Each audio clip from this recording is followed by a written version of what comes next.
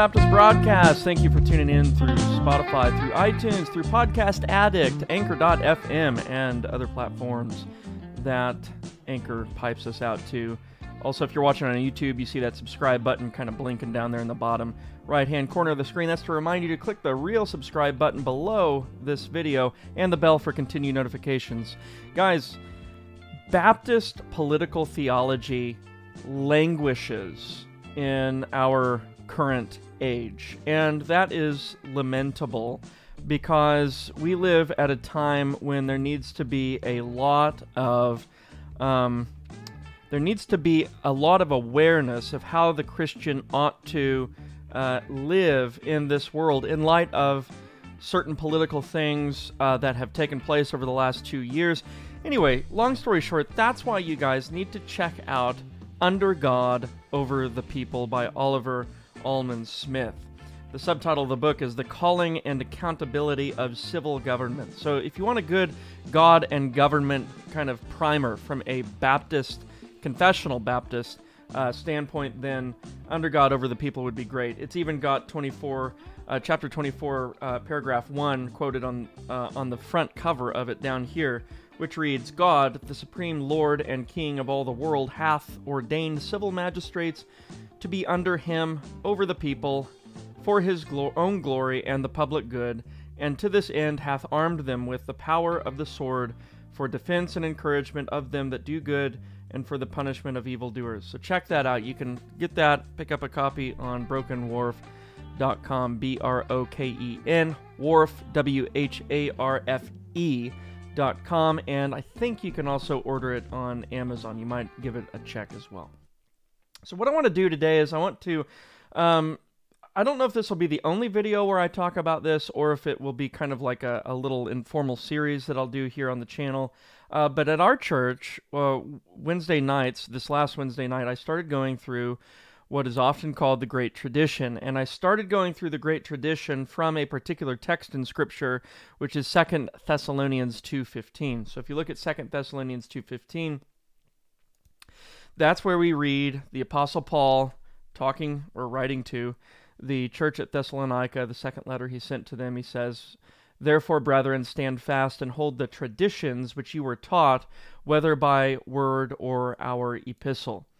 And one of the first things that we talked about in our little mini Wednesday night series this past Wednesday is firstly and foremostly the word tradition.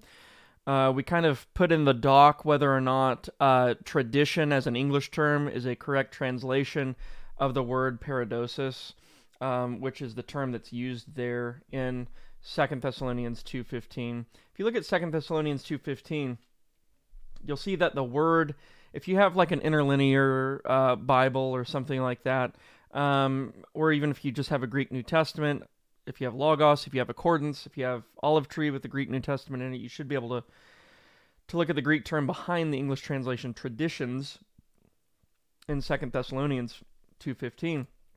And it is paradosis. And the lexical meaning would be something like tradition. You could even use ordinance or instruction, but the gist here is that this is something that is passed down to someone else. You can think of how we traditionally conceive of tradition, and that is former generations passed down a custom or a proverb, life lesson, so on and so forth, to the next or the following generation. And so the idea here is that, but with regard to sacred theology, sacred doctrine, the Christian doctrine that we have from Scripture, or that Scripture gives to us, the articles of faith here. If you look at the text in context, so not just verse 15 here, but starting really at verse 13, we read, But we are bound to give thanks to God always for you, brethren, beloved by the Lord, because God from the beginning chose you for salvation, through sanctification by the Spirit and belief in the truth, to which he called you by our gospel, for the obtaining of the glory of our Lord Jesus Christ. Therefore, brethren, stand fast and hold the traditions which you were taught, whether by word or our epistle. So here we're not talking about a tradition that comes in addition to Scripture, that's not itself Scripture, or contains other things that's not otherwise delivered to us in Scripture. we're talking about something that is essentially one and the same with scriptural data. This tradition here, contrary to the Roman Catholic Church and what they think tradition is, this tradition here that Paul speaks of is related to the gospel. It's related to gospel ordinances or gospel instruction that's to be passed down. And it is passed down in view of the obtaining of the glory of our Lord Jesus Christ. That's verse 14, and then the conclusion is drawn, "Therefore, brethren, stand fast and hold the traditions which you were taught, whether by word or our epistle." So you get the idea that this kind of conclusive clause here in verse 15, "Therefore, brethren, stand fast," the two commandments, stand fast, imperative, hold, imperative, the traditions which you were taught, is related to obtaining the glory of our Lord Jesus Christ in verse 14, which is related to and caused by the calling by the gospel in verse 14a. And so we're not looking at anything here that's fundamentally different than what's delivered to us through the apostles in the New Testament and Holy Scripture. So we started looking really at the word paradosis, the Greek word there. First, it's used elsewhere, 1 Corinthians 11:2. It says, "Now I praise you, brethren, that you remember me in all things and keep the traditions just as I have delivered them to you." 2 Thessalonians 3:6, which is just a chapter later, says, "But we command you, brethren, in the name of our Lord Jesus Christ, that you withdraw from every brother who walks disorderly and not according to the tradition," singular, paradosis. I think it would be, let's see here. Let's see, that is 2 Thessalonians 3:6.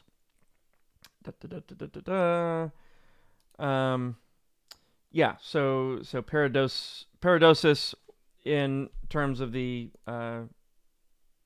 word itself, but paradosin in context there as it's used in the singular.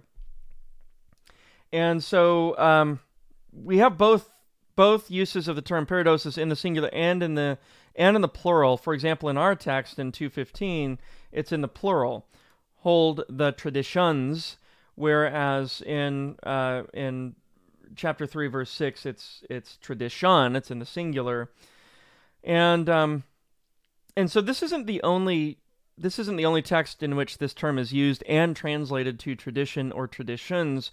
And it's also worth mentioning that this word is used positively very few times. In fact, we've just covered most of the times that they are used positively. 1 Corinthians 11, 2 Thessalonians 2, and 2 Thessalonians 3 are some of the few places where this term is actually used positively. Throughout the rest of the New Testament, paradosis doesn't really have a positive connotation. It's negatively used to describe the Pharisees and how they, kind of just blindly keep the traditions of their fathers to the exclusion of the Word of God, and so on and so forth. And so when this word's used positively, it behooves us to really pay attention to how it's being used. And I think it's being used here as a way to denote or indicate the Christian faith, the body of doctrine that constitutes the Christian faith, or what is to be believed. If you look into the Septuagint, the Greek translation of the Old Testament, it's the root word paradidomai is used in the Septuagint. It's not used, so that word never appears. Paradosis never appears, to my knowledge, in the Septuagint. But the root of the term does, and it's used within kind of like politico-military context. So in Joshua 6:2, where it says, "See, I have given," the root word there, paradidomai, "I have given Jericho into your hand, its king and the mighty men of valor." So here the idea is that Jericho is being given to another. And when we're looking at paradosis, we're looking more at informational content or instruction that is given from one person or one generation to another, the following generation or the pupil. And so the idea here is in 1 Corinthians 11 and 2 Thessalonians 2 and 2 Thessalonians 3 is this is instruction that's been delivered, apostolic instruction that's been that's been delivered. Now, some will say because the translational range, I guess you could say, of paradosis, it could be translated. I think Calvin actually renders it in his commentary of 2 Thessalonians to institution. It can be, which is fine. It can be rendered to ordinance as well. So the question is the English translation of the term unhelpful? Because the English translation here in the New King James, and I think in pretty much any of the other translations, let me look at the NAS. So the NAS has traditions. Okay, so the NAS has traditions as well. So is that a helpful translation? Should we translate it instead to ordinance? I think some people would say yeah, because every time we think of tradition, we think of the Roman Catholic Church or something like that, or we think of man-made traditions that have corrupted pure doctrine and so on and so forth. We think of legalistic traditions, right? There's all sorts of bad cultural connotations that come with the word tradition, which cause some to say, maybe we shouldn't, maybe we don't want to. I say it causes some to say, it may cause some to say, we don't want to render that word tradition. We think it's confusing, unhelpful, so on and so forth. But remember, the point here is something that's passed down from one person to another or given from a group of men, in this case the apostles, to the next generation of Christians following thereafter. And so the word, that's just what a tradition is, right? It's just something that's given from one generation to another. Instruction, cultural custom, and so on.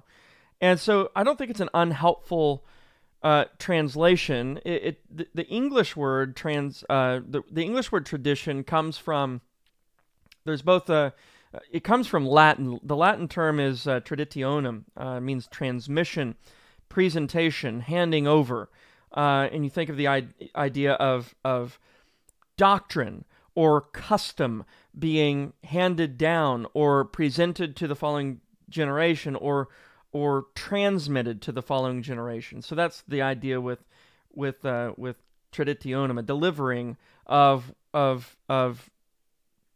something, instruction, of custom from one generation to another. A surrendering it to the next generation. The French word tradition means the same thing. And so that's just, I think what Paul's talking about here is exactly that. And so I don't think the word tradition, in spite of its bad cultural connotations and all of the abuses of the term, I don't think it's a wrong translation. I think it's a right translation from paradosis to the English term tradition. And recently, the word tradition has been used within the context of the broader term, the Great Tradition. And the Great Tradition, which we find, in interpreting Scripture with the Great Tradition, for example, Craig Carter's recent work, or Contemplating God with the Great Tradition, the second book that he wrote after the hermeneutics one. That phrase is being used, and it's being used in a way that I think is helpful. I think it's helpful because it's being used to distinguish historically orthodox Christian doctrine and practice from that which is not historical in terms of its transmission throughout whether or not it's in interpretation of Scripture, how these various heavy, serious passages have been interpreted from generation to generation, but it's also talking about doctrines as they are dogmatically stated within creeds and confessions and or confessed by the individual Christian. The Great Tradition is being used as a term that distinguishes what Christians have always confessed to be true concerning who God is and what God has done from the various kind of augmentations or detractions from that historical understanding of God and His Word. And so I think it's helpful to understand that the Great Tradition is not is not being used to intimate what Rome conceives to be tradition, which is an alternate source of authority alongside Scripture. I shouldn't say alternate, it's a side-by-side source of authority, or we might say a coordinate source of authority alongside Scripture. It consists of authoritative, infallible, interpretive norms. It consists of it. They would go so far as to say, well, it's the church really that norms what Scripture is, and you know, that's how they one of the angles from which they can come to argue for the Apocrypha, the inclusion of the Apocrypha, is to say, well, it's really the church that is given the prerogative to define what God's word is. So that's Rome's kind of conception of tradition, that it is like this coordinate authority alongside Scripture, and even to one extent or another, determinative of what Scripture is. Yes, they would say, well, Scripture as an organism is primary, prima scriptura, right? But the church as an authority structure and as a kind of a guiding light to those who number themselves within her pale, has the authority to declare what the Scriptures are to those people. And not only what the Scriptures are as an organism or as to its ontology, but also the interpretation of it at certain key points. And then you have the tradition. It expands out further than just defining what Scripture is and what Scripture means. It expands out far beyond that. The feast days, worship practice, so on and so forth, can all be measured by the traditionary approach of the Roman Catholic Church. And so when the Great Tradition is being mentioned by someone like Craig Carter, nothing like that is on the table. You can read his book, Interpreting Scripture of the Great Tradition. Nothing like that is on the table. As it exists in Credo Magazine, Dr. Barrett, nothing is like that, even close to that, being represented by the Credo guys or by Midwestern Baptist Theological Seminary, for that matter. And so I think the emphasis of the Great Tradition is to distinguish what has always, those areas of Christian doctrine that have been confessed universally by Christians for the last 2 millennia, to distinguish that from various augmentations and perversions of that. So one of the helpful things that the Great Tradition, using that terminology, does is it says, well, the doctrine of God, this formulation, let's take chapter 2 of the Second London Baptist Confession of Faith, that articulation of the doctrine of God is part of the Great Tradition. Why is it part of the Great Tradition? Because this is just what Christians have always confessed concerning God. And there are certain things that just were not subject to difference, the various differences, serious differences. They were not subject to fierce debate and skeptical doubt as to what these things were. These were just givens. It's interesting, you know, if you were to read in their language, paragraph 1, chapter 2 of the Second London Confession of Faith, to someone like Thomas Aquinas, or, you know, some of the Latins, the medievals, or someone who may have been speaking Greek, say the Cappadocians, and there may have to be some explaining that happens in terms of what we mean by some of the terms, because some of the terms were not, perhaps like subsistence may not have been used by the Cappadocians, though I tend to think it was. You read that paragraph to the Cappadocians in the 4th century, if you were to go back in time, they'd have no problem with it. They'd have no problem with it. There are those now who are articulating their doctrines of God, respectively. Let's say, for example, Dr. Frame's Doctrine of God in his massive tome on God, where he says there are 2 existences in God, and there is, in some measure, an entering into the creational process by means of the secondary existence that God takes to himself, And so that accounts for the kind of analogical predication in the Old Testament, which makes God seem to be as if he's kind of giving and taking with his creatures, moving, thinking, kind of experiencing the ebb and flow with his creatures as he goes along. And he articulates this position, which he makes his own, in the midst of interacting with process theism, which he's denying. But as he's denying process theism, he's setting forth this other position. So we would want to say that that is not what Christians have confessed over the last 2,000 years, right? You take the first chapter of the Second London Confession to the Cappadocians, and they'd be like, yeah, we're on board here, interestingly enough, because the Second London was written in the 17th century, Cappadocians, 4th century. And yet you have a great deal of what we might call Catholic united understanding there of the doctrine of God. But you take Frame's doctrine of God, which again you can find in his book, The Theology of God, or something like that. I can't remember what it's titled. I have it somewhere around here. I think it might be at my church office.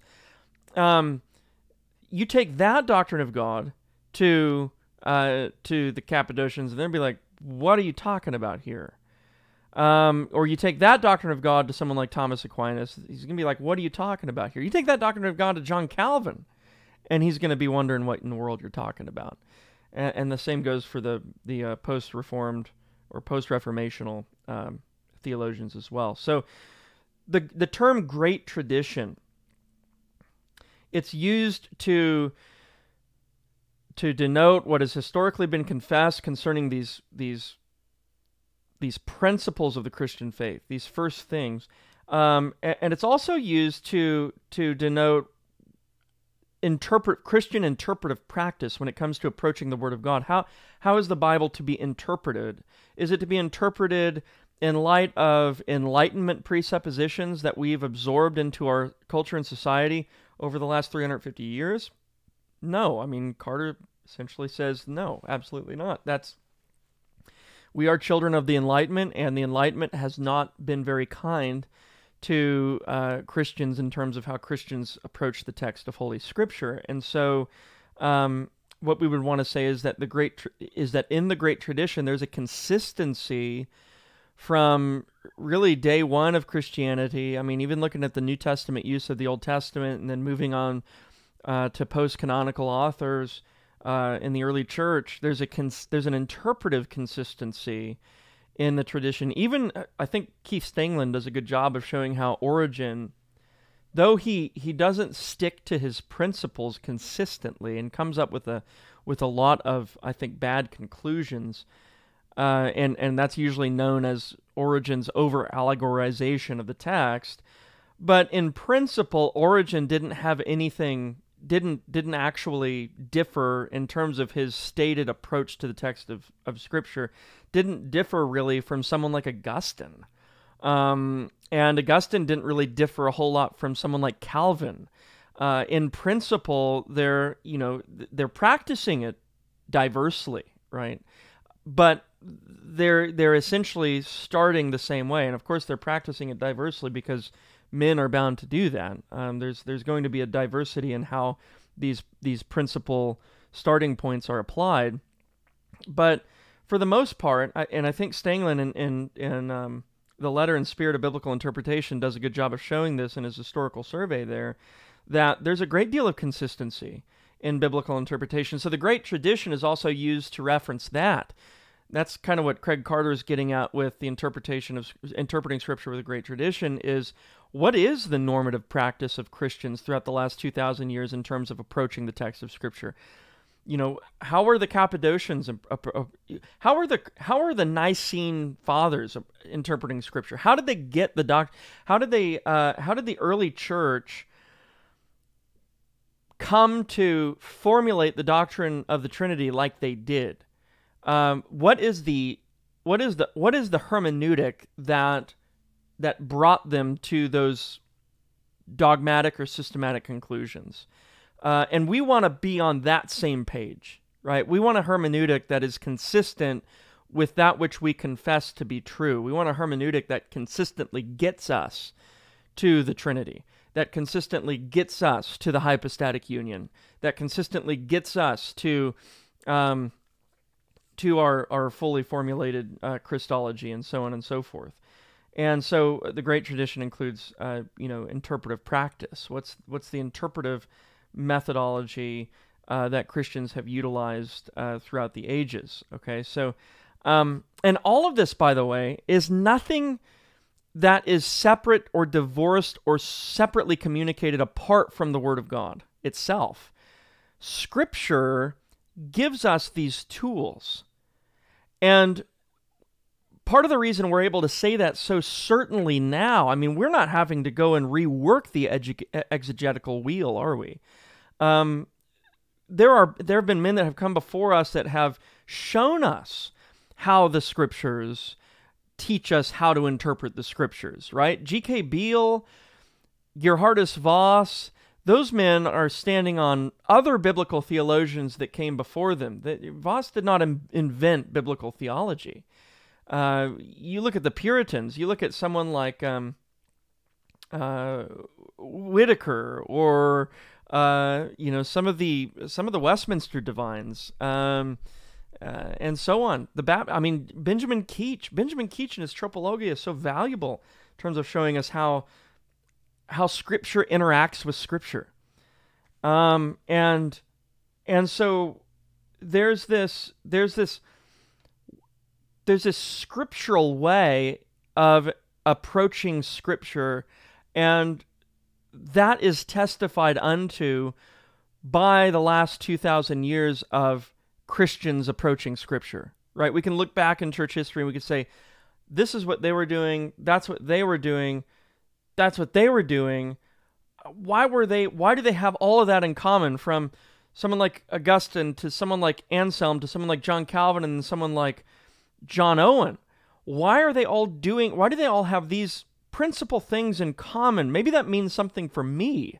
Maybe I'm missing something that they all had that I don't have yet, right? So that's the function of the great tradition. It's a witness to what's already in the Scriptures, right? It's a witness. So when we take the Nicene Creed and we say, yeah, the Nicene Creed is part of the great tradition, we're not saying that the Nicene Creed is like another source of revelation, right? We're saying that the Nicene Creed is an accurate and accepted interpretation of the scriptural data. And it's at this point, almost about 1,700 years down the road, you can't just sit in your closet with your Bible and say, that creed's not right. It's not right. Why? Because then at that point, you're going to be confessing that Christ's bride has been getting it wrong for 2,000 years, or 1,700 years, greater part of her existence. She's been getting it wrong, and you, doing theology and exegesis on your own, are the one that's getting it right. I mean, how does that sound, right? And I don't think that's not the methodology that's even given to us in the Scriptures. Scripture assumes that Christians are going to be doing biblical interpretation within the context of the church, within a saintly context, especially on the big questions. On the big questions, Christians are going to be doing exegesis in concert with other Christians, past and present. And so that's the whole idea with the great tradition. The great tradition is to say that I'm not reinventing Christianity, right?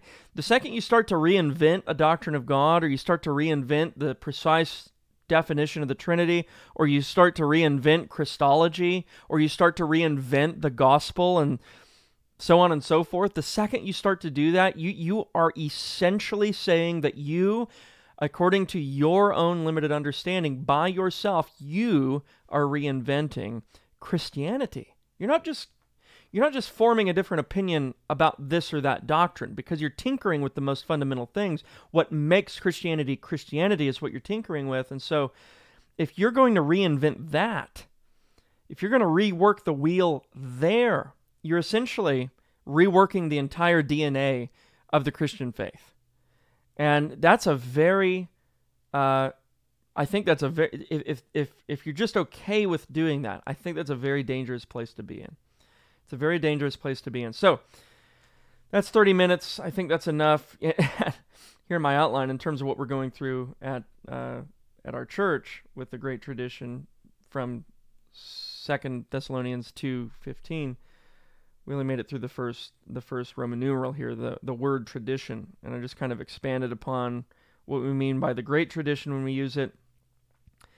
And maybe we'll do some more on this. Hopefully we can. But been on it for 30 minutes now.